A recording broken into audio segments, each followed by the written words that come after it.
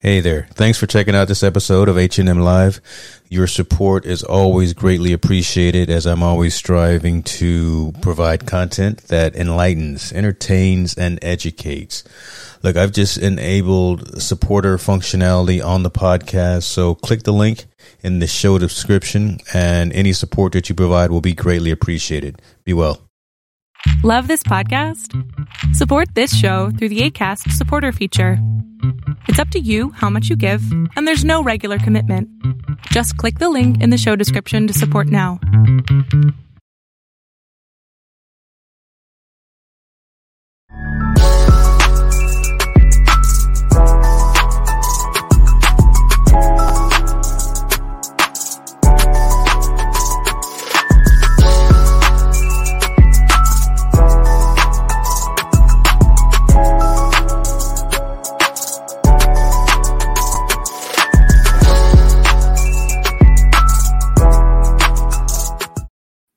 Yes, sir. Yes, sir. How you living, Brother Montel Allen? Good. Glad to be on, Mr. Hicks. Glad to be on. Man, we team no sleep. It's January 24th. It's been a busy week from the sports perspective, man. So I think we got some things that we want to talk about.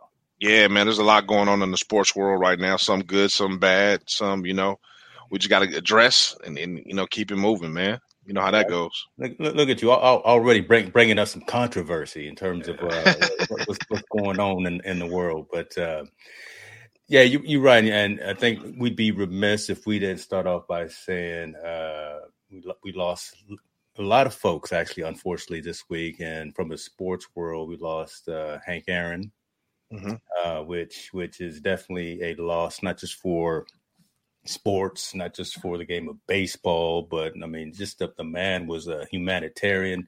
He's a great man, right? I got to see some of his old stuff a lot of times and just, watch how he had the impact on folks like President Obama, right? I mean, President Obama used to have a signed bat from him in the Oval Office with him. So, rest in peace to Hammer and Hank there. Yeah, man. I think that, he's our Babe Ruth. He's the African American's Babe Ruth.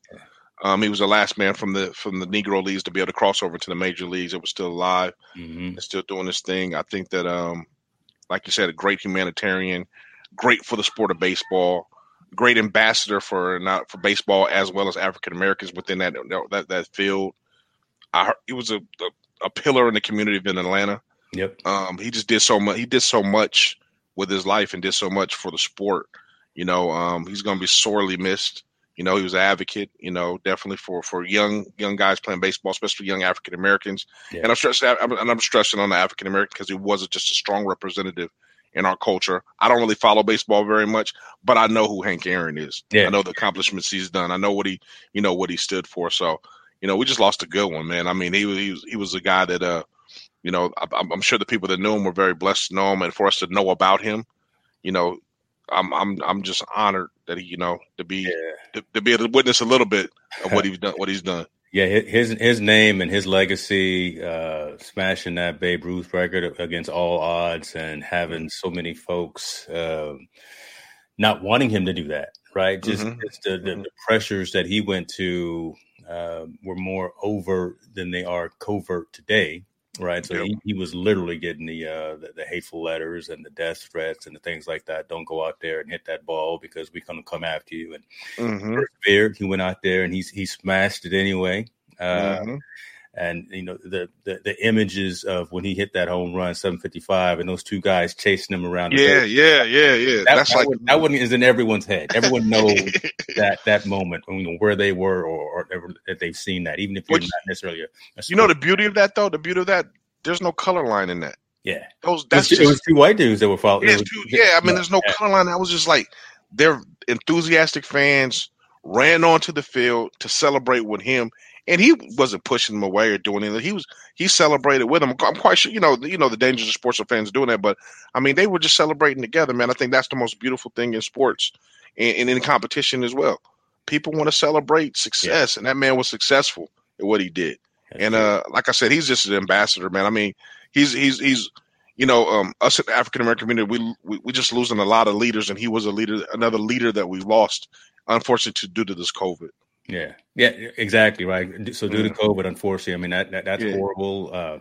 Outside of the sports world, I think 24 hours before or after we lost Hank, we lost Larry King, right? Yeah, so, I mean, just folks that are out there that many people know, and again, we're losing them unfortunately in relation to this pandemic. So, and let me clarify, James, real quick. I don't think he died of the COVID, but I know he took the vaccine and he had some complications to that due to his age and whatever his health concern. So let me clarify that. But I mean, it is again due to if we didn't have the pandemic, he wouldn't have got the vaccine. Exactly. It would have been a no-show. So due to I should say we lost another one due to this COVID climate of what's going on. Why he passed away, because I don't want to be misinformed. And then we lost Larry King, also the complications to after he dealt with the COVID virus as well. Legendary commentator, news anchor person, media juggernaut. Man's interviewed everybody, from Hank Aaron to everybody across the world, man. And he was just a really pillar in the changing of the guard of the media, from radio to TV to now the internet to now streaming podcasts and stuff like we're doing. The guy he was an unbelievable man as well. He was. It was sad that day. So WWE lost Hank Aaron. I think that was 1 year to the day that we lost Kobe. Yes. So man, January is tough. Man. So and it was telling to see kind of the Lakers, and obviously this makes sense. Are still dealing with the mental trauma of losing someone like Kobe Bryant. As they still go on and try to live up to the legacy, try to live up to the mastery of the game, of the community, and things like that. So to hearing AD and LeBron talking about, it still haunts them to this day, which obviously makes sense, right? When you lose someone like that. I think it haunts anybody that's a basketball fan. Yeah, I mean, a person that did everything right. He did everything right as far as competing on the court. His mentality, the way he won, he celebrated. The way he lost, he hated it, and he relished in that. He relished in every moment he had to be successful.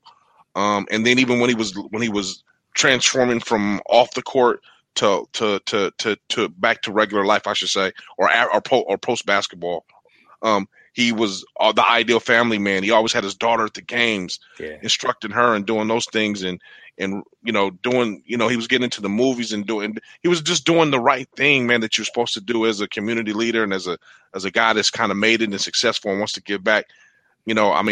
Kobe's just, man, that guy. I hated him when he played because he used to kill the Kings and he used to kill the Warriors and he killed those guys. But I learned so much to appreciate him so much after the game, and was rooting for him when he scored the 61 against Utah, and was rooting for him on the tail of his career because, man, that dude was that guy, man. I mean, I know everybody wants to credit LeBron, and I don't want to get into the argument who's the GOAT and all that stuff. But to me, Michael Jordan's number one. Yeah. Kobe's right there at 1A. I don't even know if he's 2, but he's 1A. Yeah. Right there as far as what the game of basketball meant to me. That's true. Now let me ask you about this, and you kind of touched on something that I want to ask you, because you tend to work with, again, the youth more and around direct athletics and from the school perspective. Is there anyone out there right now who's kind of stepping up to the plate and kind of trying to, maybe they can't fill those shoes, but do you see anyone in the sports world who is trying to carry that torch, right? Trying to be that leader, that advocate. Let's We know LeBron, right? He is what he is. He's the brand guy. He's this, he's that. He's all of those things. But let's just stick to basketball for right now. Do you see anyone else, really stepping up to the plate and saying, you know what, I want to be the one that you look towards as kind of the mentor, as the leader, as the example of clean sportsmanship, good sportsmanship, that true work ethic. You know what I'm saying? I think LeBron is, and I'll support my point on it. I think LeBron, as much as a basketball, let's say his basketball IQ and all stuff on the court, that's great. He's a great basketball player. We already know that he's one of the best. His off the court things that he does with the scholarships and building the schools and always donating and leading in the voter registration and doing those types of things. LeBron is really trying to step up to be that leader. I think it's so difficult in this position because people hate greatness. They do. They just hate on greatness. They want to oppose it. And I think fanatics get so caught up in just a sport, they don't look at the other side. I'm not a big fan of LeBron on the court. He plays for the team I don't like. I don't like the Lakers. Mm-hmm. But remove that Lakers stuff and all the stuff he does for humanitarian and stuff he does. Man, the dude is far beyond, to me, Jordan in that retrospect. He does so much for the community and gives so much back. I mean, I remember, and I'll tell you a quick story. I remember me and my son got a pleasure to go to the championship. We got to go to the Warriors playing against Cleveland. We were there in the stands, and we happened to be sitting next to a couple that was from Cleveland. And we were just, she was cheering. We were cheering for the Warriors. He was cheering for Cleveland. And she was like, oh, my goodness. And they had brought up about, hey, LeBron's giving scholarships to all the kids in Akron. And she was actually a teacher from there. Okay. And she was like, before this went public, she was like, I don't know if you know this, but LeBron pays for all of them to go to college. And I was like, really? She goes, yeah. She goes to school of something like 560 kids that are in the school. He has a fund that pays for all of them to go to college. And he pays all the teachers extra on top of their salary bonuses. Wow. I was like, really? She was like, yes. She was a teacher. I don't know. Her and her husband were both there at the game, a guest of him. We were sitting right by Chris Broussard that was above us and Chauncey Billups. We're right there. We had got some really good seats from a good friend of mine. He wasn't able to go. So we were sitting there, man. And this lady, she was telling, she's like, I don't think people realize how much he does for Akron and for the place of the city of Cleveland. Mm-hmm. He really gives a lot. I mean, so that right there, man, that tells a lot of his character and who he is. Let's also remember, LeBron hasn't been in any trouble as far as legals that we know of. It doesn't look like he has any kids outside of his wedding, so he's not out there running around. Hey, that's truth right there. I mean, yeah. You say that kind of easy, but that's real. And that's reality, right? Especially when high profile, black high profile is He takes his craft very, very serious. He's very passionate about his craft. Yeah. He's never defaced or shamed any of the organizations he's been about, and the fact that he stands up for what he stands and loses his platform to express his political awareness, his political stand on things, and making people aware. The man to me right there, that to me what makes him a GOAT. Mm-hmm. Basketball wise, I'm a Michael Jordan fan on the court. On the court, he's not the GOAT to me. Off the court, he's probably the GOAT. He's probably the best athlete that does that next to Jim Brown. To me, in my eyes, next to Jim Brown and Muhammad Ali. Those are the other two that really lately use their platform. But LeBron does that, man. And I applaud him so much for that kind of, for the things that he does on that retrospect. And I think people don't give him enough credit in that retrospect. And I think it's interesting though that we now start talking about athletes and their platform, right? We never talked about that before the dawn of social media, before Facebook and Twitter and all these all of this, before the athletes were also a brand themselves, right? Mm-hmm. It was just shoe deals. It was just a deal with Reebok or Nike or whatever the case may be. But now, again, we're talking about the types of things of what they do outside of the sport. And so much of the culture, so much of the youth, I think, are looking to the athlete for how they feel on certain issues. Right. Well, we got to rewind it back. So like our time, we had African-American leaders or cultural leaders that were in our community. Mm-hmm. We were post era of the Martin Luther King, Malcolm X era. We're right after that. They still had community leaders that were involved. I think this era, as things kind of got better, they kind of went away, and now they don't have that. So I think pre-Kaepernick, there was nothing there. It was just sports and people kind of live. Post-Kaepernick, it's really important for you to utilize your platform to express what's right, because now we're seeing, and now they're seeing, and now the world is seeing Kaepernick was right. It's okay to bring social awareness of something that was wrong, which is injustice, which is police brutality done on people of color in these urban communities. He was right to say that. The NFL even has something that they subtly admit they were wrong about what they done by not acknowledging and doing that. Now, do we agree him taking a knee or not? That's for each individual to decide. But the thing is, he did bring awareness. He brought it to the light. We saw the ramifications that does happen with police brutality in some of these communities by the deaths of some of these people, the deaths of the George Floyds and so on and so on. Right. And now I think athletes are saying, you know what, I need to use my platform to address some issues as well and we need the ball jump on board. And I think it just unifies us. I know there's people out there that hate it and doesn't like it, but no matter what, you're thinking about it.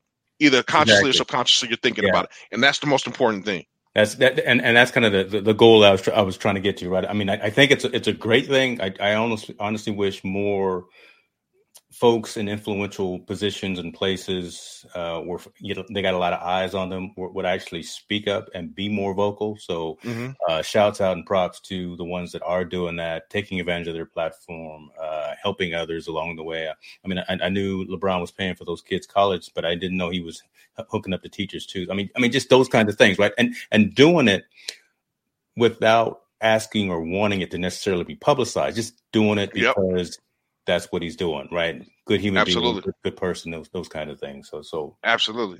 Giving back to his community, man. Shout out to LeBron, man. That dude is, I don't know. Like I said, on the basketball court, he's a guy I'm rooting against because I don't want him to win because he's so good. But he's in the same retrospect, man. As soon as he takes off those shoes and puts on that business suit, I'm his biggest fan. I'm one of his biggest fans. Yeah, I love it. So let's see here. I was going to say some of the gear he wears. I can't rock some of the gear he's wearing. He's wearing them mediums sometimes, but I need a little more. Hey man, he better than Westbrook and some of the other cats. So I'm all good with him. He cool with me. And Cam Newton and his hat. Yeah, bro. Yeah, some of the cats. Wow. I love it. All right, so let's talk. Let's switch sports right quick and talk about some more things that happened this week that we did not expect. Your boy McGregor stepped into the ring, talking a lot. Look, McGregor is the greatest showman and draw for UFC MMA. Ever was. Yeah, right. So anytime he opens his mouth, there's cameras and there's people just wondering what he's going to say, what he's going to do. He said I was going to knock this boy out in the second round. Nah, bro. 180 degrees. I should fire up the line from Friday because you got out in the second. Man, man. Yeah, man. I'm not a big MMA fan. I don't normally watch MMA. I'm not a big follower. Not that I'm not a big fan of the sport. I haven't really gotten to it yet because I don't know a lot about it. Yeah. But McGregor, I got a chance to watch the fight. First round, let me take you through the first round. McGregor was on dude. He was knocking him. It looked like he was timing him with his boxing punches. It looks like I thought he was going to be able to catch the dude with an overhand left because the guy kept leaving himself open when he kept kicking him to the thigh. And then it gets a break. It goes to the second round. McGregor's kind of doing the same thing. It looks like he's about to tee him up. And old boy caught him with a right hand. And McGregor's chin looked like Roy Jones Jr. at the end of his career. Man, brother man just went. He didn't knock him out. He put him to sleep. Put him down. And the fact of the matter that he was talking all that, and I don't mind, that's part of the showmanship to kind of hype the fight up. That's great. But I think really they need to start looking on as far as health reasons for him, because you can't take that kind of blows with those kind of gloves and can sustain longevity in playing. I mean, in that kind of boxing, because we saw it with Muhammad Ali. Telling his career, he starts getting. We saw it with Mike Tyson. He started getting hit in that chin. Yep. You start going down. You saw with Roy Jones Jr. As they get older, as guys get older, they're not able to sustain, and I think it starts to become dangerous at that point. Yeah, for them. You put a whole nother element in it too, right? When UFC, when you got them out there, they're not kicking, right? Now they're actually kneeing folks, and elbows in the face, man. So no holds bar when they're out there, and you're right. But the challenge with that, McGregor, is that draw that I was saying, and you know what? If he wants to come back at any time, the sport is going to let him come back. But you're right. From a safety perspective, someone needs to look out for him. He needs to have someone around him saying, "Hey, brother, you need to ease up." And like you just said, I have a problem. I know he's the big draw. I know he's the money man and he's the bag man. But that needs to transcend to someone else. MMA and UFC needs to start putting that money to someone else to make them the bigger draw. It's all about who you hype up. let's be real. Ronda Rousey, she was the hype machine for a while, until she got knocked out. And she got knocked out. And then she started acting. She was on. She said, "I'm out. I'm going. I'm not doing this no more." Yeah, she got her bag and said, "I'm out." And so I mean, I think that's not a Conor McGregor thing. That's who you want to put the hype machine and the money behind thing to be successful and to carry the torch, as they say in the next sport. I really do, man. I think for his safety, though. I mean, I know the ref got in there really early, but I don't know if people watched it right after, but he couldn't get up. I mean, he was out. And since he was out like that, coupled with all the previous blows he had before, and now he's lost two of his last 3 fights. Yes. Pretty bad. Man, now it's like, okay, now it's not about a money thing. It's like, UFC, do you want a lawsuit in your hand by this man actually having permanent brain damage or him actually being permanently hurt on just to get some ratings? I mean, at some point, we as fans got to draw the line as well ourselves and be like, hey, man, you know, that's getting a little bit too much to have this person fight, you know, getting there and fight. It's not worth. Me personally, I don't think it's worth it. No, I actually completely agree with you. I did not see the fight. I didn't buy it, but watched the highlights and I'll watch the replays of it and all. But I agree. You know, I do listen when I hear him talking because it's always comedy, right? It's always entertaining to hear whatever madness McGregor is talking about. And then when he got out there, got knocked down again, this the second fight in a row is just, and to hear how brutally it was, right? Again, just to get knocked down and so fast and then so hard. You're right. Something needs to happen, but I think that's a long time coming because, again, the popularity of the sport, the popularity of the persons that we're talking about as well. They're going to give him another $1 million or so to come back again next year or in another 8 months. But see, at this point now, we're paying just to see him get his ass whooped. Yeah, it's not for him to win or him to be competitive. We're going to be watching him to get his ass whooped. That's going to be the kind of thing we want to hear him talk crap. Hear him go out there, and then they want to see this older man get his ass whooped by a younger guy and possibly get hurt. I think that's where, you know, the guys of MMA or UFC need to be like, man, is it really worth it to do that when we should be putting that hype machine money down behind somebody where we can make ourselves a mega fight? You know, but it's. I mean, you're right. It's been historically done through all the boxing. They always did it in boxing the same way. They'll let a guy get so old and start to fight these young guys until he does have situations where long-term, it's a long-term effect on his life, and also it's a dangerous situation. Yeah. As far as it's concerned. So I don't know, man. I mean, you know, like I said, I'm not the biggest UFC fan, so guys, please don't crucify me on that. But I just think there needs to be some kind of, you know, there needs to be some kind of either ruling or balancing, or they need to make sure they make sure they get him right if they're going to let him get back in the ring. Yeah, your Twitter about to be blowing up with with man, all kind of hate tweets and everything. You know, hashtag. Oh no, man. Yeah, they ain't gonna like that. But I mean, you know, it's all good. I could take the heat if it comes. It's all right. We was talking about old folks, kind of. Old folks out there probably doing some things probably longer than the majority of folks think that they should be. However, there's one dude who is maybe over the age of probably being effective, but he hadn't read that book. He hadn't read that. Oh man, that Tom Brady is. I mean, I you know. It's hard to say he's not the greatest. You know what? It's hard to say he's not the greatest quarterback to ever play the game. I mean, he's about to have 10 appearances in the Super Bowl. Think about this. Phillip Rivers just retired. Yeah. Peyton Manning retired a couple of years ago. Eli Manning retired a couple of years ago. Drew Brees is about to retire. Yeah, Drew Brees. Oh, man, that was so sad. I mean, these guys, I mean, I don't think people realize how great Drew Brees and Phillip Rivers and those guys are. And Peyton Manning was great. Brady's not only outlasted them in playing and defeated them, he's going on another Super Bowl and will be competing again for another Super Bowl next year. Brand new team, brand new coach, brand new system, right? So it wasn't just Belichick, right? No, I'll slow down on that. It's not Belichick, but the system is not too far different from what Belichick ran. You know, he ran verticals and he runs verticals and he runs guys up under and Brady's able to see. Arians is just letting Brady do, and he's been quoted as saying it too. Look, every once in a while, he'll just close the playbook and just say, Tom, do what you need to do. You're out there. You've been here before. Take us with you. So yes, and I mean, and again, I think, don't get me wrong, Belichick's probably the greatest coach ever, one of the greatest coaches ever. He's definitely on my Mount Rushmore as coaches. Yeah, I'm a fan of him. So yeah, but I believe Brady, them giving Brady the keys to the car and say drive, is what's made that team kind of go, because now he's able to call things that he feels comfortable with doing. He's getting to, and let's be real, he doesn't know all of his receivers. He doesn't know them all yet. He's only been with those guys for a year. True. So he doesn't know them as good as, and for him to have them excel and be at the position they are in right now, to be competing in the Super Bowl, man, that just speaks volumes. And I'm not talking about his play on the field. I'm talking about his leadership. Yeah. I'm talking about his communication. I'm talking about the way he handles himself.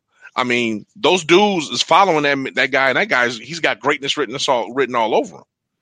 So, man, we're talking about a common trait when we talk about the Hank Aaron's, the Kobe Bryant's, the LeBron Jameses, the Drew Breeses, the Tom Brady's. They really put that time in for the work. They understand the process. They know the playbooks forward and backwards. They put in that effort every single day, practice and at games, and they stand straight when they come out there, and they exude confidence. It's not cockiness. No, it's confidence, and it's just awareness of all the situations, and that's who you want under center. That's who you want leading the fast break.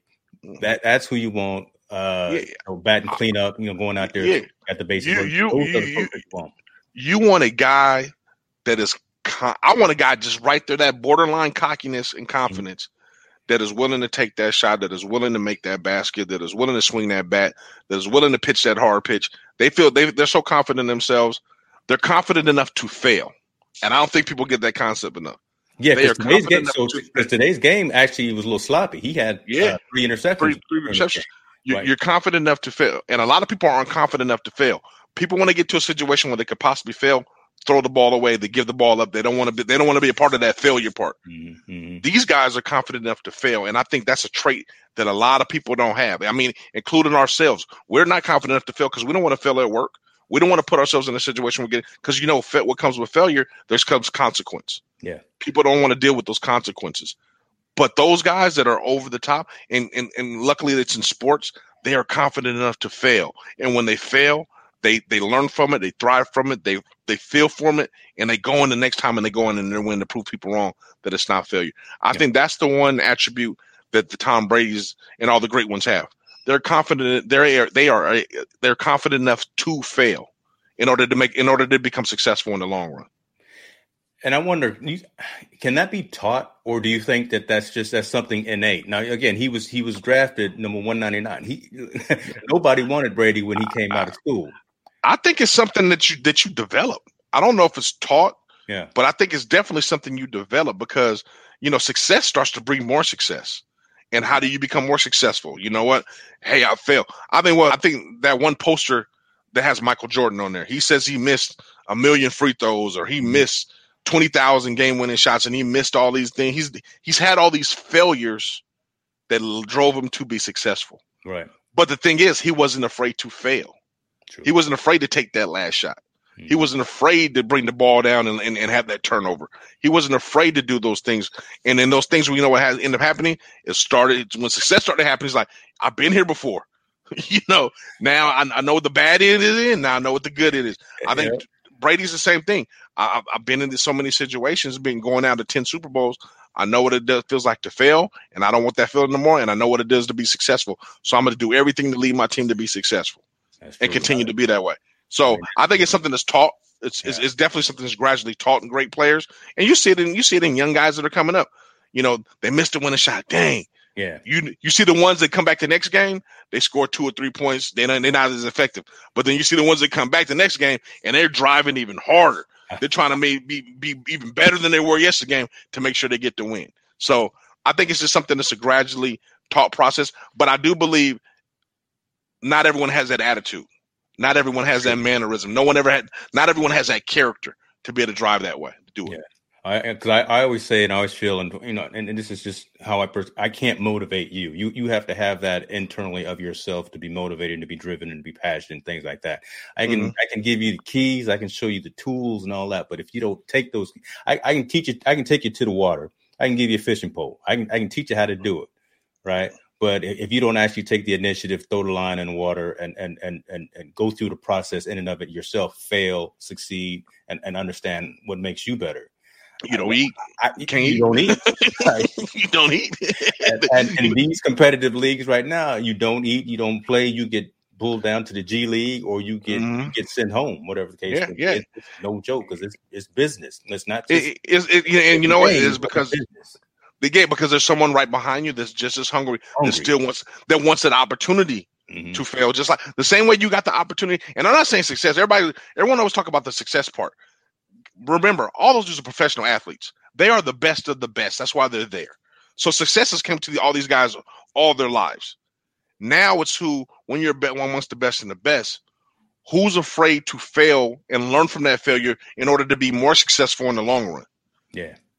Those are the different attributes. And the way you learn from is now, I got to study film because they got me last time. I got to make sure I know everything they're doing. So next time they don't get me, or you know what, I got to be able to get quicker, or I got to get stronger because man, they beat my body up last time before I did. Those I think are the attributes that no one really talks about, but those are the serious attributes that I think those great ones have that separates them from the rest of the pack.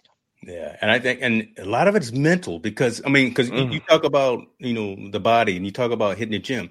I mean, when you look at Aaron Rodgers and you look at a Tom Brady, you look at Patrick Mahomes, they don't look like they spend a lot of time in a day in the gym, right? I mean, but you know what?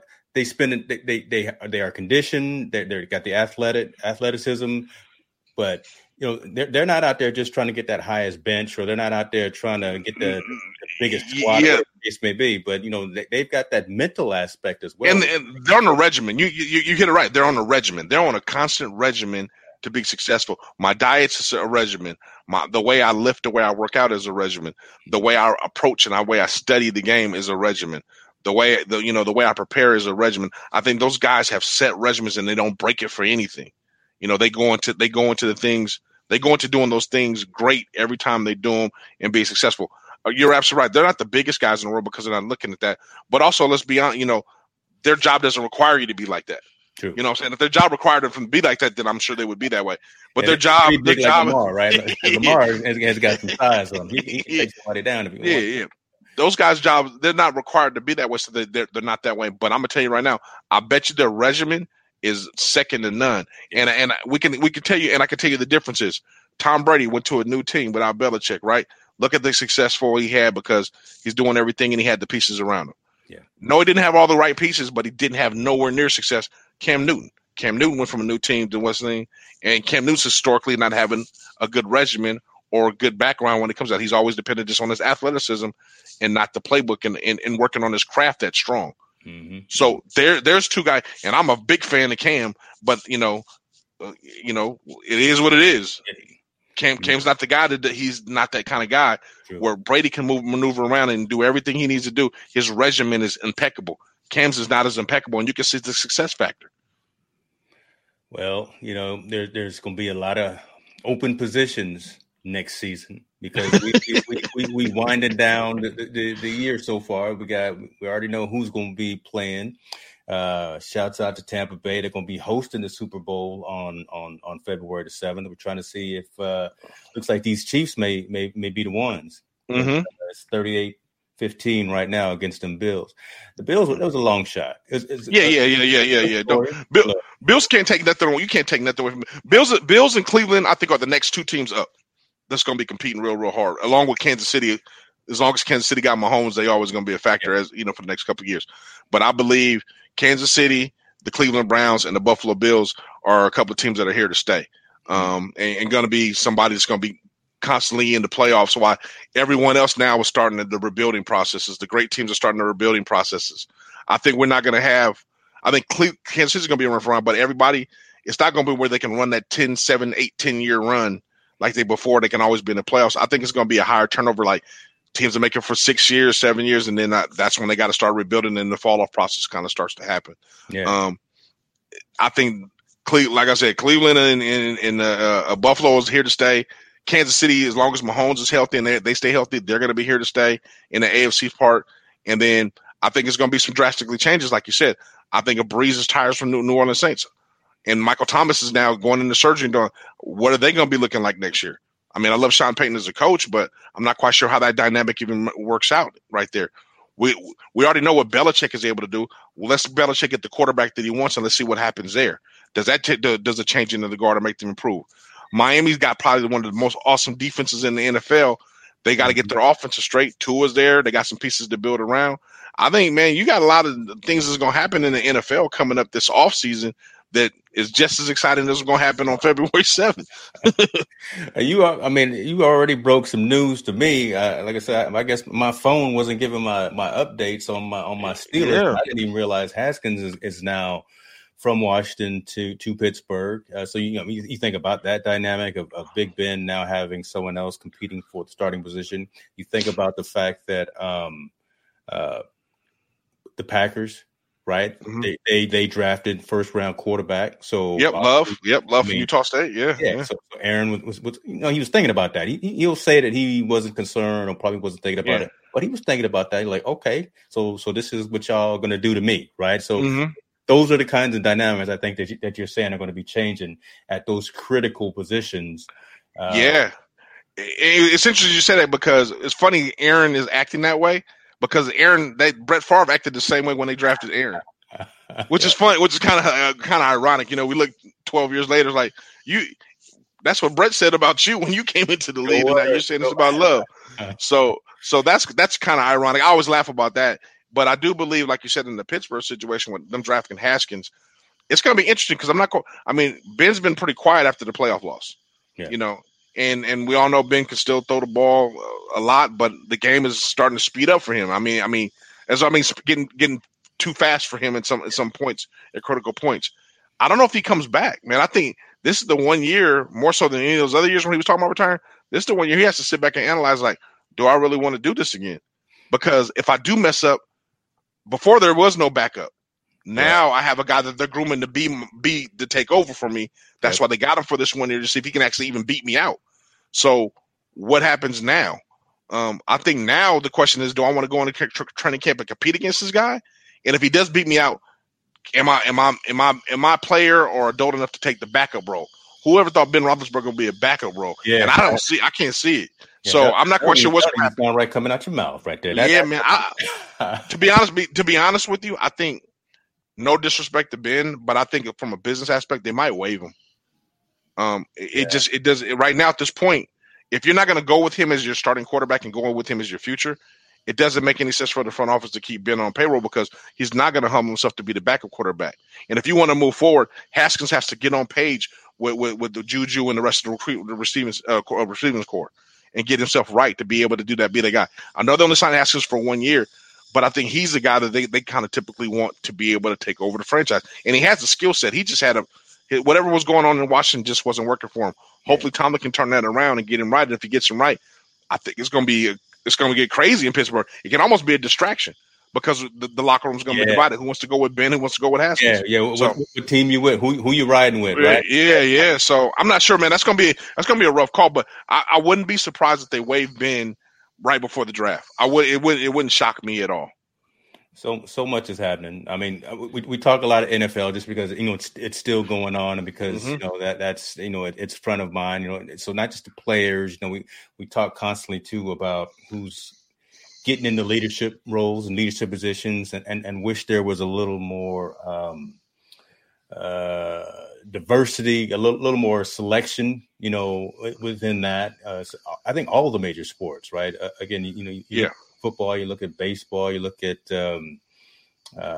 whatever, hockey, whatever the sport is. We just need to make it more of a melting pot and more of giving everyone a shot and an opportunity at some of those key and critical roles. I'm with you, especially at the head coaching role, which has been the hot topic, obviously with all the news. And it's funny, all those jobs were open, and they gave every excuse why they weren't hiring African Americans. You know, the Atlanta job, the Detroit job, the Jets job. They kind of gave all their dynamic and spew why they didn't want to. It looks like Texas is going to hire an African American coach. I know they still have an interview again, I believe, with Todd Bowles and with Eric Bieniemy. As soon as they get a break, they got their second interview coming up. But we also know that, you know, there was 4 candidates, man. Byron Leftwich is one of the best offensive coordinators in the league, who's offensive coordinator for Tampa Bay. Todd Bowles is also the defensive coordinator. And we know Eric Bieniemy over there at Kansas City's offensive coordinator. And then you have Leslie Frazier. All these guys are dynamic guys that deserve the right to be head coaches. Yeah. I can't say some of those coaches that get hired deserve the right to be head coaches because they haven't put in the legwork that some of these gentlemen have in order to be there. And for the NFL not to give these guys, or some of these franchises not to give these guys an interview, is like a slap in the face. I mean, yeah. I love Urban Meyer. Like I said, at least an interview, right? Yeah. Urban Meyer, man, I have nothing against Urban Meyer. Urban Meyer is probably one of the greatest college coaches ever. But we've seen with great college coaches when they do come to the NFL, they're not as successful. A la Nick Saban. Hey, I'm about to say Saban came up, right? Yeah. And Saban came into the Miami Dolphins, and he couldn't handle it. Man, I need to go back to Alabama so I can get all these rings. Yeah. So just because you're successful in college doesn't necessarily is going to transcend over to the pros. Now Harbaugh did it, but that window expired as well. You know, and he's having a tough transitioning back down. I just don't. I mean, Urban Meyer may or may not have deserved the opportunity, but so have these guys. These guys have earned the opportunity as well. So I think I would wish Jacksonville would have gave them at least an opportunity to interview and go for it. I wish Detroit definitely would have gave those guys an opportunity to go ahead and go for it. I wish Philly's another funny situation with them hiring the new coach. I heard that I was watching a special that Deuce Staley, the longtime Eagle that played there and was a coach there, was the team favorite. Everybody in the team wanted him to become the head coach. Obviously, the head of the organization wanted to go a different way, and now Deuce wants to be removed from the team. He doesn't want to honor. He wants to be let go of his contract as a coach there, and then no longer wants to participate there. So I think there's a definitely struggle somewhere in the NFL, and I'm not in that intertwining, so I don't know. But there's some type of power struggle about giving African Americans, or men of color, an opportunity to coach. I mean, I love that Ron Rivera is a coach over in Washington, D.C. I love that Tomlin's a head coach. Those are great opportunities. But when you have rosters that are made up of men of color that are 80% of men of color, I'm not quite sure why we can't lead.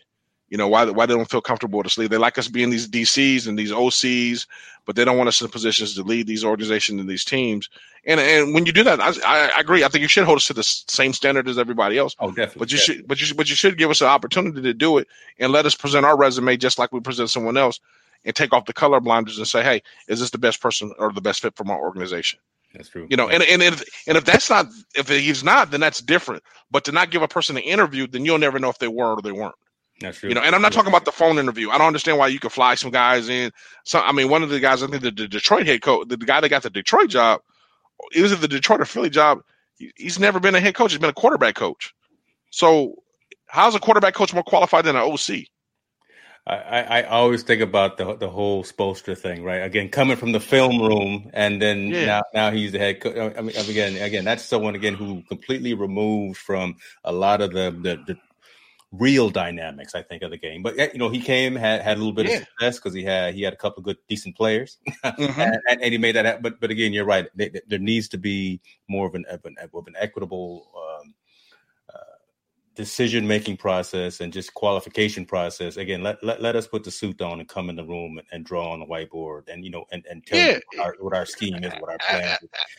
Absolutely. And I think it's coming, and I think that kind of goes back to kind of what we were talking about a little bit earlier. A lot of these athletes, the ones that are in position, the ones that are in vocal power, are using that platform that we've talked about and saying, this needs to change. This needs to be adjusted. We need to open up the Rolodex and find some of these other folks who have these types of skills and things like that. So I think it's going to be folks like us having these conversations, having these awkward conversations, and also the folks that are actually out there on the field, out there on the court, out there on the diamond that would eventually be playing for these coaches that are speaking up as well. So, but you're hitting it right on the head.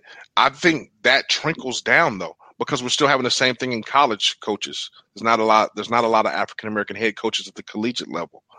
You know, there's just not. And if you go to the grand scheme of high school, same thing. There's not a lot of African American head coaches across the board. So this is something that's kind of I don't know where the mirror comes from, or why it's like that, or why the imagery is like that.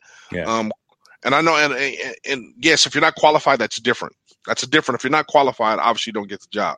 But you can't tell me that Eric Bieniemy, who's now going to a second Super Bowl, as the OC of Kansas City and's been successful everywhere he stopped at, is not qualified to be a coach. When you take a quarterback coach that wasn't very successful and now he's a head coach. Yeah. So when you have those cross dynamics that don't match, that's what comes into question. No, hey, if you got a guy that's just as qualified as Eric Bieniemy and he happens to be white, by all means, if you feel comfortable with him, then you hire him. There you go. I get it. But if the resumes don't match and you hire someone with a lesser resume and you didn't even get the person with a better resume the opportunity, then what else are we supposed to question? Yeah. What is the issue? His resume doesn't weigh to this guy's resume. This guy's winning. Everything is the same except the resume is different. This guy's just resume is more beefier, but he can't get an interview and he gets hired. That's where I think we have a problem, and that's where you hear the screams and cries from men of color or fans of color saying, why aren't we getting the opportunity to become head coaches? And I think that people don't understand that dynamic. They think, they just want more black coaches, or they're just crying. No, I'm saying if the resumes don't match and someone's is better, then that one's is better should go up to the top, regardless of what their skin color is and regardless of what gender they are. That should go up top. Let's interview this person. Now, if there's it doesn't fit, culturally, he doesn't fit our culture, or he doesn't run the scheme that we want to run, then express that. But you can't just go say, hey, we're going to take this guy in over you, and we're going to dismay you. Yeah. That defeats the whole thing for what the NFL was trying to put in place to make sure, people of color had an opportunity to be able to coach in their organization. We let's keep talking about it. Let's keep bringing in folks who are in those boardrooms who can answer those questions, because they need to be accountable for that. But again, you're right, and I think it's too slow, but it's moving in that direction, right? Again, it's moving at the snail's pace. It's not at the pace that we would like it to, but there is momentum. Let's just Oh no, there's change, man. Don't get me wrong. There's change, because if it was back in the day, we didn't have anybody anywhere. So we're definitely making progress. I mean, I don't want to halt the progress at all. I mean, we're here having our candid conversations that we're supposed to, and people listen to. I'm just saying candidly, we would like the process to be a little bit speedier, and I salute the Texans. The Texans look like they're going to go in that direction. At least give those guys the interview to see if they're the right fit for their organization. And then, we'll have one more in the league, and it'll be another good representation. And hopefully he has success to generate more for them to trust more African Americans at the helm. That's true. That's true. We definitely talk about, again, the scores. We talk about the teams, the different dynamics of that. But, again, one of the hallmarks of this show is really talking about the social impact of sport. So that really kind of brings into this statement here that was asked to us on YouTube. Why do the Bills stay in the locker room during the national anthem? And that there are two teams that still do that from the NFL's perspective, right? The Bills and the Jets have chosen this season that to be their stance towards social injustice. It's a weird catch-22, right? I mean, because again, you think about folks who are military families. Wait, before you go there. Okay. How is it the catch-22? How is it catch-22 when the people that just stormed the White House was talking about for their freedom of speech and their rights? That's the right to do what they want to do. Where I was going. So, okay. So why if these guys don't want to come out, or they choose as a team not to come out and not show any disrespect to the national anthem, or they don't want fans to feel they're being disrespectful to the flag or the national anthem, so they choose to stay in and they come out and do their warm-ups. I don't see anything wrong with that collectively. It's not a disrespect to the country. No one, the protest and everything is not even about the flag or the song, but it does show that they have solidarity towards something that are injustices within our communities, and that those need to be addressed. and someone needs to say something, and they're using their platform, like you said, to do it. So, I'm sorry, I didn't mean to cut you off, Brother Hicks. No, I didn't. But I don't know why someone would say, well, why are they staying in there? Well, why did you storm the White House? But you know what? Because they felt that was their right to do, right, wrong, or indifferent. Now, me personally, I'll talk about my personal feelings on the NFL. I think the NFL, once they realized it was a wrong thing that was going on, like, yes, we are also against social injustices and police brutality. I think they should have said, you know what, Colin Kaepernick, why don't you be our spokesperson because you have the knowledge about doing this. The NFL is a multi-billion-dollar business. That is a marketing campaign will cost them hardly nothing. They have all the NFL people that would be willing to speak for that and have these campaigns not only on their stadium platforms, but also they will go on commercials as well to say, we stand behind the social injustices. If anybody on this platform that's listening to this that does like social injustice, you can kiss my black twice and get on off. I can care less. But if we're all on the same page and you know that police brutality is wrong, the social injustice is wrong, things need to be corrected in the correctional system to make sure these things are addressed, then I don't see any reason why not bringing awareness to that. That's important that we bring awareness, just like we're bringing awareness to anything else that's wrong. Now, see, I was going to come at it from the right field. You came at it from the left field. We were going to meet in the middle, but you had the passion there, and it's all good. I was also shouting out the person who left that message because I believe that's the elder right there. I believe that's Brother James Hicks Sr. Oh man, salute! And we need to fix his YouTube address there. You know, you just giving away the year of birth and everything. So we need to fix that. After I get off this show, we're gonna fix that. But yeah. No, I completely agree with you. Right? I mean, in terms of awareness of injustice, using this here we go again. Right? Using the platform to bring awareness to it. I don't think it's too late for the NFL to do right by Colin. Now, I don't think it's too late for them to do right by him. I don't know if he wants to mess with him anymore, though. But what do you mean by do right? You mean opportunity to play or opportunity to send a message? Both, because that's how you do right by him, right? I mean, fully acknowledge what he was saying and fully communicate the understanding of what he was doing and why he was doing it. Right. I would give you two folds on that, and I think it's too late for him to play. I don't think Colin Kaepernick. I don't think one they will give him an opportunity. That's number one, and two, I don't think there's a platform for him now to play. He had a small window that he didn't want to take advantage of when he had a chance to play. When he did that tryout for he said he didn't want to. He wanted to compete for a starting job and those things, and that's his pride kicking in because he's an ex-NFL guy. I get it. But I don't think there's a platform to play now for that. And don't get me wrong, I think Colin Kaepernick's still a great quarterback. But let's be honest with you, Father Time has kicked in. It's been, 4 years they're not playing competitive at the professional level. It's way removed. You're not going to be able to just step in 3 years not playing professional football and say, hey, you know what, I'm the man, I can start. Doesn't work that way. I don't know if he can start. I think he can compete. He can compete. But I don't know if there's a place for him to play. I mean, at this point, if you bring him on to be on the bench, what is that? I mean, okay, you got a chance to be on a team. Is that all you want to be? Because that's not what you wanted to be 3 years ago or 2 years ago. You wanted to be able to be in a position to compete and be a starter and have your opportunity to be a starter.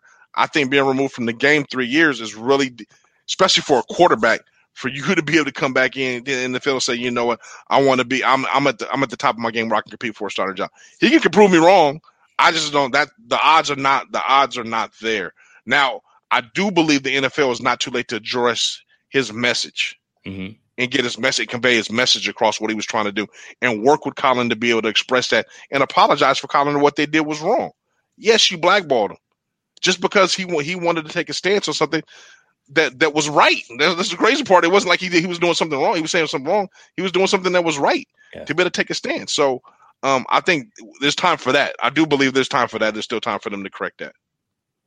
And will it happen? Maybe. Will he accept? That's a side question as well. I mean, will the situation be right again? I don't know if he's going to come and start for, I don't know, the Rams or start for the Raiders, whoever the case may be. But, is a symbolic gesture good enough, or does that make the wrong right? Don't know, right? Again, I don't know. That's something, but that's up to him to debate that and figure that out. If that'll be a right situation for him to come in. I mean, they did. Let's be honest. The NFL paid him off. They gave him a settlement for him, so he's money's not the issue. I don't think money's the issue. I think Colin's living pretty good as far as his financially is concerned. I think the strong suit or the great point would be if he can work with the NFL to drive his message home and use that platform to bring awareness. I really do. I think that would be the biggest win for everybody. Yeah. More so than him playing. I know him playing is a personal thing, in which I get it, but I think his message is a global message that should be enforced. That's the right message, to be honest with you. So it's almost like he's having more impact now, being free agent, right? Completely. Yeah. I think the brother. Untethered. Yeah, his man. I mean, I was watching the Skip and Shannon Sharp was like, Colin Kaepernick's stand on the NFL will be impactful for decades. Yeah. His play would only been impactful for a few years. True. So I think if he can somehow work with them to get his message across, because the NFL reaches mass millions, and have them work with him in delivering his message about, we want to get rid of social injustice, and have the NFL honestly just apologize, like, man, we were wrong. We were wrong in what we did. We didn't understand what was really going on, because, let's be honest, 32 billionaires don't go through the same thing that we go through in South Central Los Angeles or East Oakland or South Sacramento. They don't even understand what those issues are about. So they're very disconnected, just like our old president, very disconnected. Yeah. So I hope for the NFL says, let's get connected and deliver that message. Yeah. I don't know if your boy Jerry Jones has ever eaten at a all you can eat buffet or Jerry Jones ain't having no chicken and waffles. He ain't going out to get no chicken and waffles. You don't know about the 2-piece at Popeyes, right? You may have heard about it, but I'm not sure he knows about the 2-piece. Jerry ain't eating at the Waffle House or going down. He ain't going. Boy, let me tell you something. Yeah, he's not going down in them places, man. He don't know nothing about the Jim Boy tacos and all that, and the taco shops and saying he don't know nothing about that. But I mean, they're so disconnected with what's really going on in society because they're so wealthy. I kind of said, if it doesn't affect you, you really don't worry about it. But the thing is, it affects most of your employees, because most of your employees that are on the field are 80% of color. Yeah. So you should be sensitive to what's going on with your employees. And that's how you have success. And I think the NFL has failed on that part. I don't know, man. I don't know. So much is going on. We got a response. Thanks for the appropriate response. Yes, sir. We talking and taking the sensitive issues that I was trying to answer, but Montel, he was, he stood up straight in his chair and wanted to answer. So I let him go ahead. And like I said, we ended up in the same place either way. I mean, you got to be vocal and you got to do it the right way. You got to be respectful, but you know what? You still have to. You can't be silent when it comes to injustice in any form. In any form. So that's what's happening with the Jets and the Bills. Will that continue through next season, or will other teams do something in terms of solidarity or even other sports? Right? I mean, because again, this is not just football. This is again, it's just we had so many negative things that have stirred the pot with 45, and now we got some ugly heads out there that have been reared. How do these organized organizations like sports really help to try to bring community and bring society back together? Is it by making those stances more than just an athlete? More than logos and more than shirts and hashtags, right? But just action. So I think. COVID has kind of put the blinders on to the cause, for a lot of people more, COVID has taken the forefront dealing with the pandemic and dealing with the vaccination and all that stuff. So it has taken a lot of the shine away from the causes, from BLM, Black Lives Matter, from everything. It has, because it's kind of just taken over the world. I do believe that hopefully that we can come back once we get this thing under control and we can start to revisit a lot of these things and look at them from a different lens since we already been there. I'm hoping that organizations and special sports organizations will allow athletes to use a platform or partner with them on a platform to be able to express the message of what's right. Forget all the other stuff. Well, what's right? What's the right thing to do? It's not right. The actions of some are just not right. Police brutality is not right. It's something that's prevalent in a lot of urban communities, and people do nothing about it. I mean, we just saw on the news, I don't know if people caught it globally, but there were just some young men that were arrested in Target wrongfully because someone said that they stole something, or one of the workers said they stole something, and a security guard roughly arrested them. That racial profiling stuff needs to end, because that's not right. That's the wrong thing to do.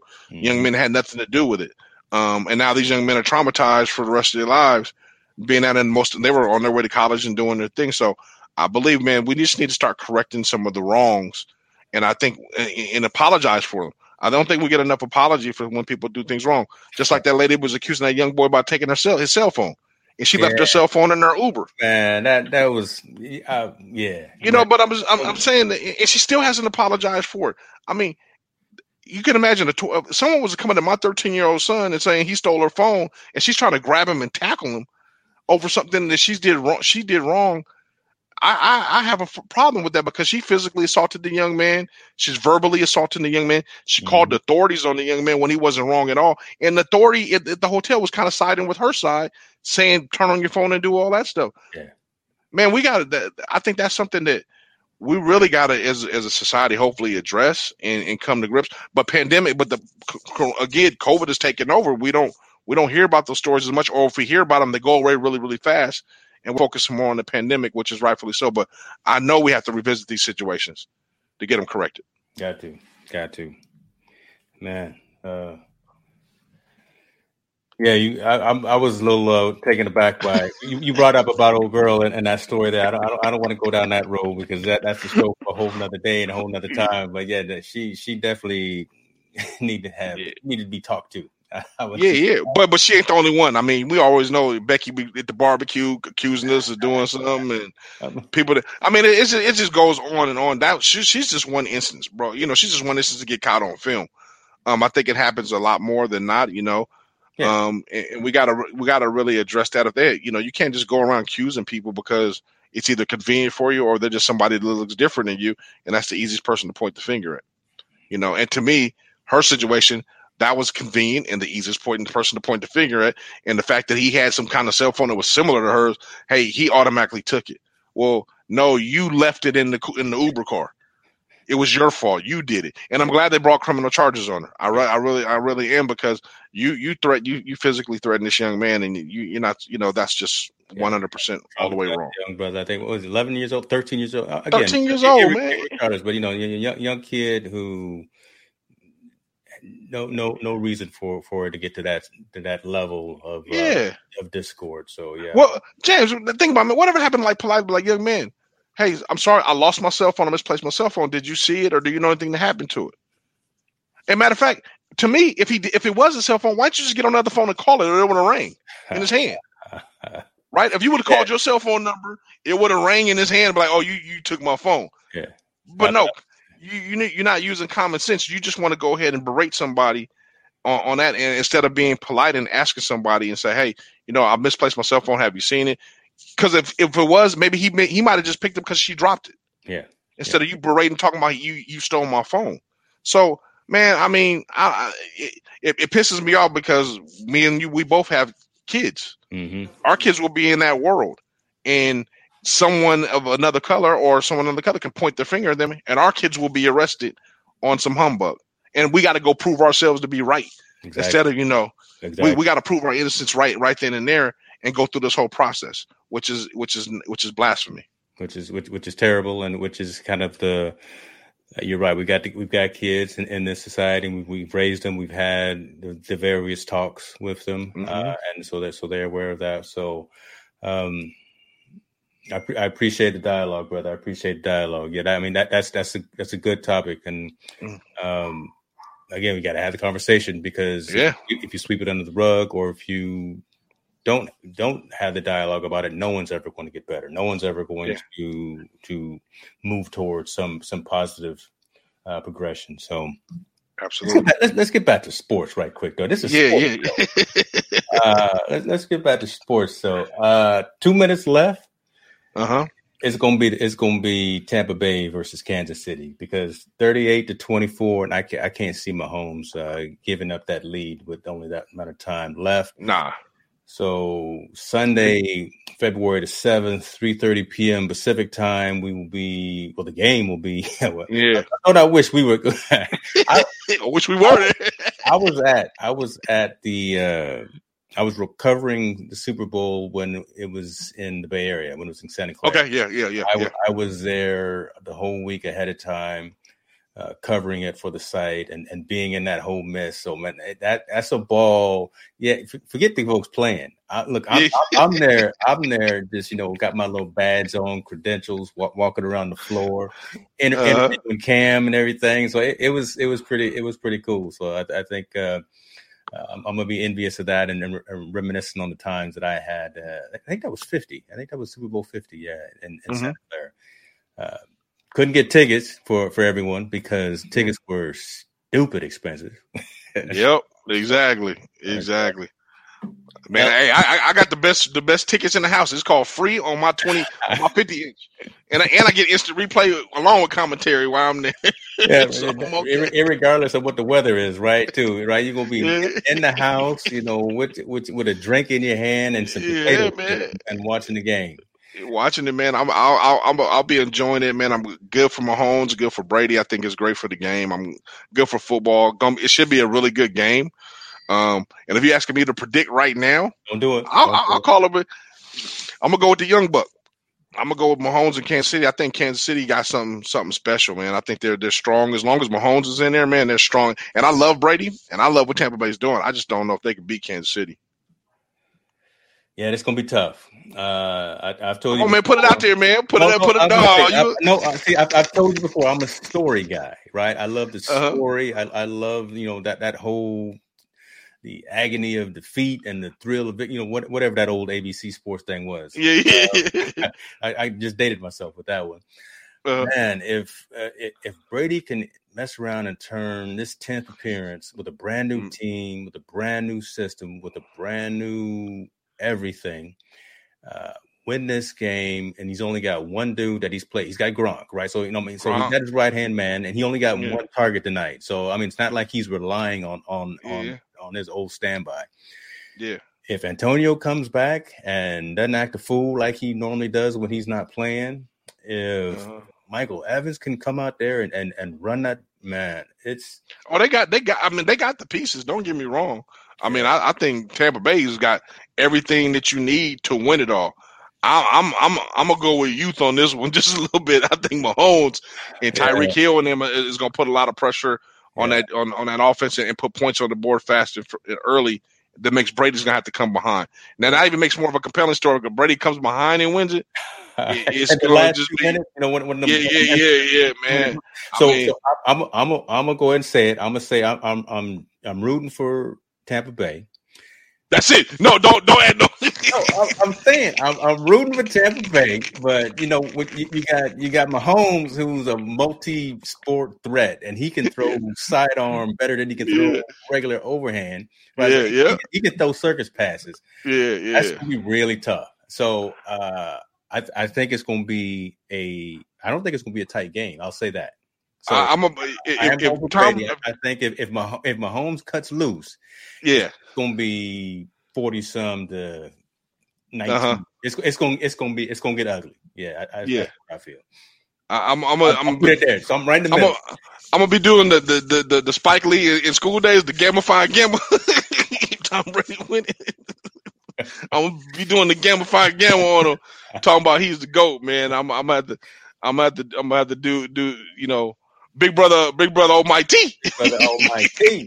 You got some more of them D-cell batteries from. Yeah, man. I'm at the if Brady pulls it off, man, it would be the biggest sports story in the last, definitely in the last year, but definitely something people are gonna be able to talk about forever if he's able to pull this off and get them a Super Bowl. Yeah. But I think Kansas City. They just, man, it's just their time. I just can't. They're really hard. They're just hard to beat. in my opinion. So we're gonna see, man. That's what they play the games for, right? That's why they play. That's what I hear. That's what it's kind of hard now because I had teed up the top 10 list that you had. Oh, my guys that I like watching and the ones I like. Yeah, man. But, you put that up real quick. Just you want to do it real quick? We can. So we're gonna go from the NFL. We're gonna go back to the NBA, and this is how we're gonna close out this week. I mean, it was kind of tough to go from that climatic predictions. You know, we didn't did our predictions of who we think is going to win. So let's take a look at this list here. You got some folks on this list, and I even left your ad libs in there. You know, your commentary. Yeah, man. So let's let everyone, first of all, this is my favorite top 10 list. This is my personal opinion, who I like. I know the Jerry West is in the world and all those guys are great players and all that stuff. And I know I've missed some guys that I think that are great, that are greats, but these are the guys I love watching. And I'll go from number 9 on up. Dame Lillard, you know, he's number 10 because I got 2 at number 5, but Dame Lillard, guy's just amazing. I love watching him play from the Bay Area. You know, love his story coming from Weber State into the NBA, doing his thing. He could just ball, and he shows up in the big games. You know, he plays in the big games, and you know he's great. Hey, Kyrie Irving. Hey, no, wait a minute. Just released his shoes from that. He just dropped some. He dropping some shoes and rap albums and all that, man. So he multifaceted. I'm a Dame fan, you know, for the culture. So he's doing this thing. Kyrie Irving. Bad man. You know, he kind of cuckoo for Poco Puff sometimes. You know, he goes off on the thing. But, you know, as far as his basketball skill set, if you watch him on the court, man, he's a guy that I love to watch. He can isolate on anybody, go to the hole. Probably has arguably the best handles in the league. Yep. Him and Stevie Francis and Steph Curry kind of all come to mind. Who's got the better of the three? I'm not quite sure. Big fan Sacramento guy, Kevin Johnson's got to be on my list. Super quick. My image always of him is dunking on Akeem. On the back part, man, all 6 feet tall, right? I mean, all 6 feet tall. I've eaten at his restaurant, and I stood up right next to Kevin. I said, "Man, you really are right at my height. And how did you get up there, man?" Brother, man, he was explosive. He had a lot of injuries during his career, so I don't think his numbers is everyone else. But watching KJ play, man, he was phenomenal, and he played in the era where everyone had really, really good point guards, so he had to be dominant at his size. Tim Hardaway, being in the Bay Area, being in Sacramento, watching the Run TMC, that that UTEP 2-step crossover he did, man, that crossover was probably arguably the best crossover in basketball. Because for him to be that little and to get separation, his crossover was vicious. That's true. Why are there no more cool squad names like that? Right? I don't know, man. I think Phi Slamma Gamma. Why are there no more cool? Because it's all about the individual now. They give it all to the individual, so it's all good, man. I ain't mad at him. Guy grew up with Isaiah Thomas is number 5, and he's tied with Gary Payton as number 5. Both guys were very influential as far as that era of basketball is concerned. Isaiah in the beginning with the Bad Boys. Gary Payton took it to another level, being the glove, shutting everybody down, being that trash talker, being a dude that's from the Bay Area, coming from Oregon State, first as a rookie talking to trash to Michael Jordan, trying to shut it. I mean, all the things, everything he just did, just kind of embodied, us growing from. And I would say Sacramento and the Bay Area. I know they're two different cities, and they don't, but they are cross pollinated and they represent each other in some form or fashion. So he was always a guy from, kind of from the town. Jason Kidd, another guy from the Bay Area. Got to witness Jason Kidd when he played high school ball at Sacramento in the King Stadium in the championship to see how great he was then, and for him to go to Cal, then he led the Nets all the way to the championship. Arguably one of the best all around players in basketball. Period. As he played, guy could do it all on the court. And then the next dude, John Stockton, in my eyes, I don't care what nobody said, that dude got He doesn't look like he can play basketball. He doesn't look like he can dribble up. He doesn't look. He can run the pick from the pick and roll. Though he's a bad. He lived off the pick and roll. Them shorts that he was wearing was kind of man. Him and Malone got together. Them shorts are suspect, but otherwise, man, the dude ran the pick and roll. I mean, you got to think they ran one play to make one man the all-time leading scorer and one person the all-time leading person in assists. Yep. One play, the pick and roll. And they led themselves to back-to-back championships. They lost, unfortunately, Michael Jordan. But, man, them dudes was John Stockton was a beast. Yes. And anybody that played against him, and guys I know that played in the NBA, they was like, dude, he's incredible. That's doesn't talk trash, doesn't say nothing, quiet on the court, just does what he is. He's the Gonzaga of the NBA. You know, don't talk trash, just good. This is just super good all day. It just shows up. Yeah. To me, the second best all-time point guard is Steph. Steph's changing the game. Yeah. Pure scorer. It's funny. People always talk about how great LeBron is and all that, but I don't see none of these kids emulating LeBron when they're on the basketball court. They're all shooting threes like Steph. Steph's transcended the game. When the game was dunking and doing all that stuff, he transcended where kids now want to shoot from the three. And now it's changed to all the games. Everybody wants to shoot more threes, more so than go to the hole and dunk on somebody. Yep. So I think he's a transcender. What am I saying? He's transcending as an athlete. And he doesn't get the credit he's supposed to do. And before it's all said and done, he'll be the best 3-point shooter ever that just ever played the game. Well, he's he's second now. He's second. He's only behind Ray Allen. Yeah. And Reggie rolled up on him and kind of gave him a little hard time. Reggie Miller, but again, you see Steph when he's out there before the games, right? Just drills and getting that focus down. Bruh, again, there we go talking about putting in that work. Yeah, I mean, who hits 131? I think 131 straight 3-pointers in practice. Nobody but Steph Curry. Nobody but Steph Curry does something like that. So, I'm a big Steph fan. I think he has that baby face. He's got the Kobe mentality in that small body, and that small frame of his. He can't dunk on people in like Kobe does, but if you give him a shot from anywhere from that 32 feet on out, as soon as he crosses that half court, you better guard him because he can shoot from anywhere on the court. Literally, and it doesn't matter how much space you give him. You don't have to give him any space. Just give him half a foot, and he's going to shoot. Yeah, and the crazy part, it's not he's throwing the ball or he's throwing it to who. He's shooting the ball. Yeah. He's literally shooting the rock. So, big fan of his. And then number one all-time favorite, man, and it's Magic, man. Magic just – I didn't appreciate him again when he played. But then as I saw the latter years and see how he played and see what he's done to the game and see the way he played the game, man, people think Westbrook does great things when he does a triple-double. Magic Johnson, man, was the greatest all-time. Somebody to be 6'8", 6'9", bring the ball up, gets 10 assists, 10 rebounds, and over 10 points a night. And not only that, he led the Lakers to, 4 championships? 3 or 4 championships? And one of them he had to play center. That's right. Yeah. So, man, I mean, you want to talk about GOATs. I mean, don't get me wrong. Michael Jordan's the greatest player I ever seen play. Me physically with my eyes. But, man, Magic Johnson got to be a close number 2 over LeBron. I mean, he changed the way the game. LeBron, see, this is my argument. LeBron's great. LeBron's probably the greatest athlete I've ever seen play basketball. To be 6'8", run like he does, and do the things he does. But on the basketball court, Magic Johnson, Michael Jordan, even Steph Curry, even Kevin Durant, they changed the way the game is being played. LeBron hasn't changed the game the way it's being played. He's perfected in the aspect of the way the game is played. He's really good with what it's been, but he hasn't changed the game. Magic changed the game from being you guys are standing around doing nothing to we run it, we gun it, we run and gun, we throwing an alley-oop, we doing our things. You go from him, you go to Michael Jordan. Hey, I changed the way the fashion, the way the game's played. I can isolate you. I'm dunking. I'm making everything change. Everybody want to be like me, Mike, because I'm the man. And now the game has changed it again to the 3-point game. LeBron didn't do that. Steph Curry did that. That's true. So how can you be the greatest of the GOAT if you didn't transcend the game? In my opinion, that's my take on it. LeBron lovers don't hate me, don't bash me. Remember, it's just my list and my opinion only.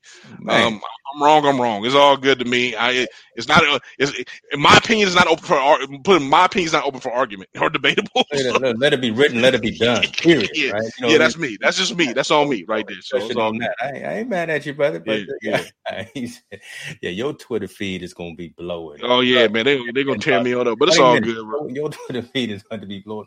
Hey, brother, I appreciate you, man. I think we did it again. Yes, we touched on current events. We talked about the game. We talked about the sport. But more importantly, I think, again, we talked about the social elements of sport and brought those questions and those conversations to bear. That's what separates us, right? Again, anybody can be out there talking about scores. It can be talking about the injury reports. It can be talking about who's this and who's that. But when you bring up some real dialogue or some real conversation to make people think. I mean, that needs to happen more, and I'm glad that we're being a part of that conversation. Yes, so we'll talk before Super Bowl. I don't know what else is happening before next Sunday, but I'm sure there'll be some sporting news. Hey, if not, we'll make something in. We'll put something in there to go ahead. I'm gonna go see how much these new Dame Lillard these kicks are gonna be, and see if I can get my son or something to buy his daddy some of these new shoes. There you go. But no, I mean, there's gonna be a lot going on sports. Remember, the NBA still going on. We got, we still got. I mean, we never even touched on hockey, plus the individual sports, plus we got a lot of things going on, man. I really like the fact that we do touch on the social aspect and social things and the social climate and things that are going on in our communities across the United States, how sports intertwines with that. And I think the big thing we're going to be able to talk about next week is California. Are they going to allow these young men to play football? Because the decision should be made sometime next week. So that should be a big topic we're going to discuss and figure out where we go there, and to let them play kind of movement that's going on, and how that dynamic is going to affect going all the way on up. How's it going to affect kids going to college and so forth and so forth. There you go. And with that, brother, I think we got the next 3-4 weeks already planned out. I don't have to write any show notes because we came up with it right there. Yes, sir. Yes, sir. Hey, brother, be good to yourself. Take care, and I will talk to you in a couple of days. We'll keep us going. Everyone else, be good. Be safe to yourself.